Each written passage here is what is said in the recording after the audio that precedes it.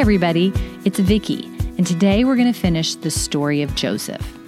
This is the third part of the story, so if you haven't listened yet to part 1 or part 2, you might want to go back and do that now. They're episodes 13 and 14, and that'll get you all caught up. Now, at the end of episode 14, Joseph's brothers had just come to Egypt to buy food from Joseph. Only they didn't know it was Joseph, but he recognized them. Now, how do you think he reacted? After all those years, after what they had done to him, the Bible tells us that after talking to his brothers, he became so emotional that he had to leave the room to cry. Then he came back and gave them the food that they needed. He had all the power, and he chose not to punish them. But he still didn't tell them who he was, and we'll find out why later. Once the brothers had the food they needed, they went back to Canaan, but soon the food they had was gone, and Jacob asked them to go back to Egypt to get more food. But Joseph had told them not to return unless they brought the youngest brother, Benjamin, who was even younger than Joseph, with them. Now, why would Joseph do that? Well, he wanted to find out if his brothers were better men now than they were when they had sold him. He wanted to see if they had changed, and he had a plan that involved Benjamin. And it's a pretty smart plan. Are you ready to hear it? When Joseph's brothers came back for more food, they did bring Benjamin, just like Joseph told them.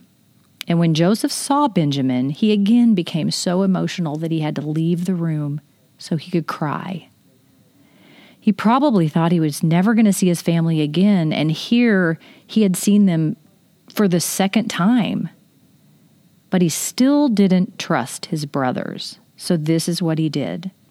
He ordered his servants to fill their bags with food, but he also told them to put his expensive silver cup into Benjamin's bag without them knowing.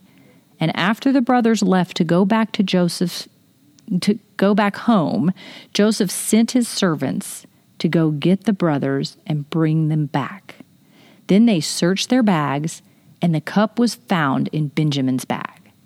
So it looked like Benjamin had stolen the cup.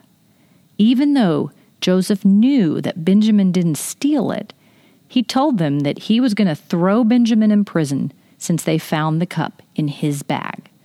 Now again, why would Joseph do that?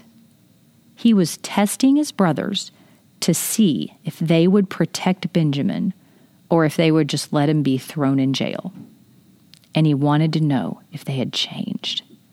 And guess what? They had changed.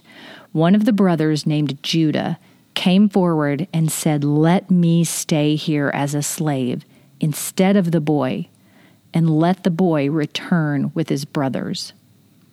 Judah offered to stay and take the penalty for Benjamin. Does that remind you of anyone else in the Bible? Someone who took the penalty for us? If you're thinking about Jesus, you're exactly right. So this was an early picture in the Bible of what Jesus was eventually going to do for all of us. Now, once Joseph saw that his brothers had changed, he couldn't stand it anymore. He had to tell them who he was. He began weeping again, and he told them that he was their brother Joseph, and they were stunned and probably scared. I mean, after what they did to Joseph, and now here he was standing in front of them with the power to do whatever he wanted to them. But Joseph chose to forgive them.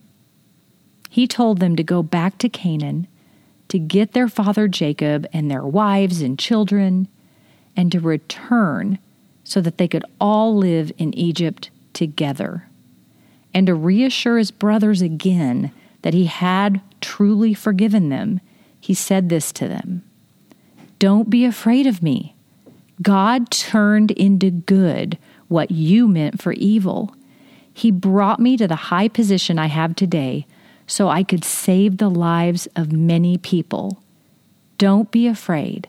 I myself will take care of you and your families. What a beautiful ending to this story. And to know that God knew what he was doing the whole time, and that God can take any bad thing and turn it into something very, very good. We just have to trust him. Well, thank you for sticking with me through this long story. And as we wrap up, I have this question for you to talk about. Think about the different parts of the story. How did God make a sad story into a good story? Really think about that and talk about it together.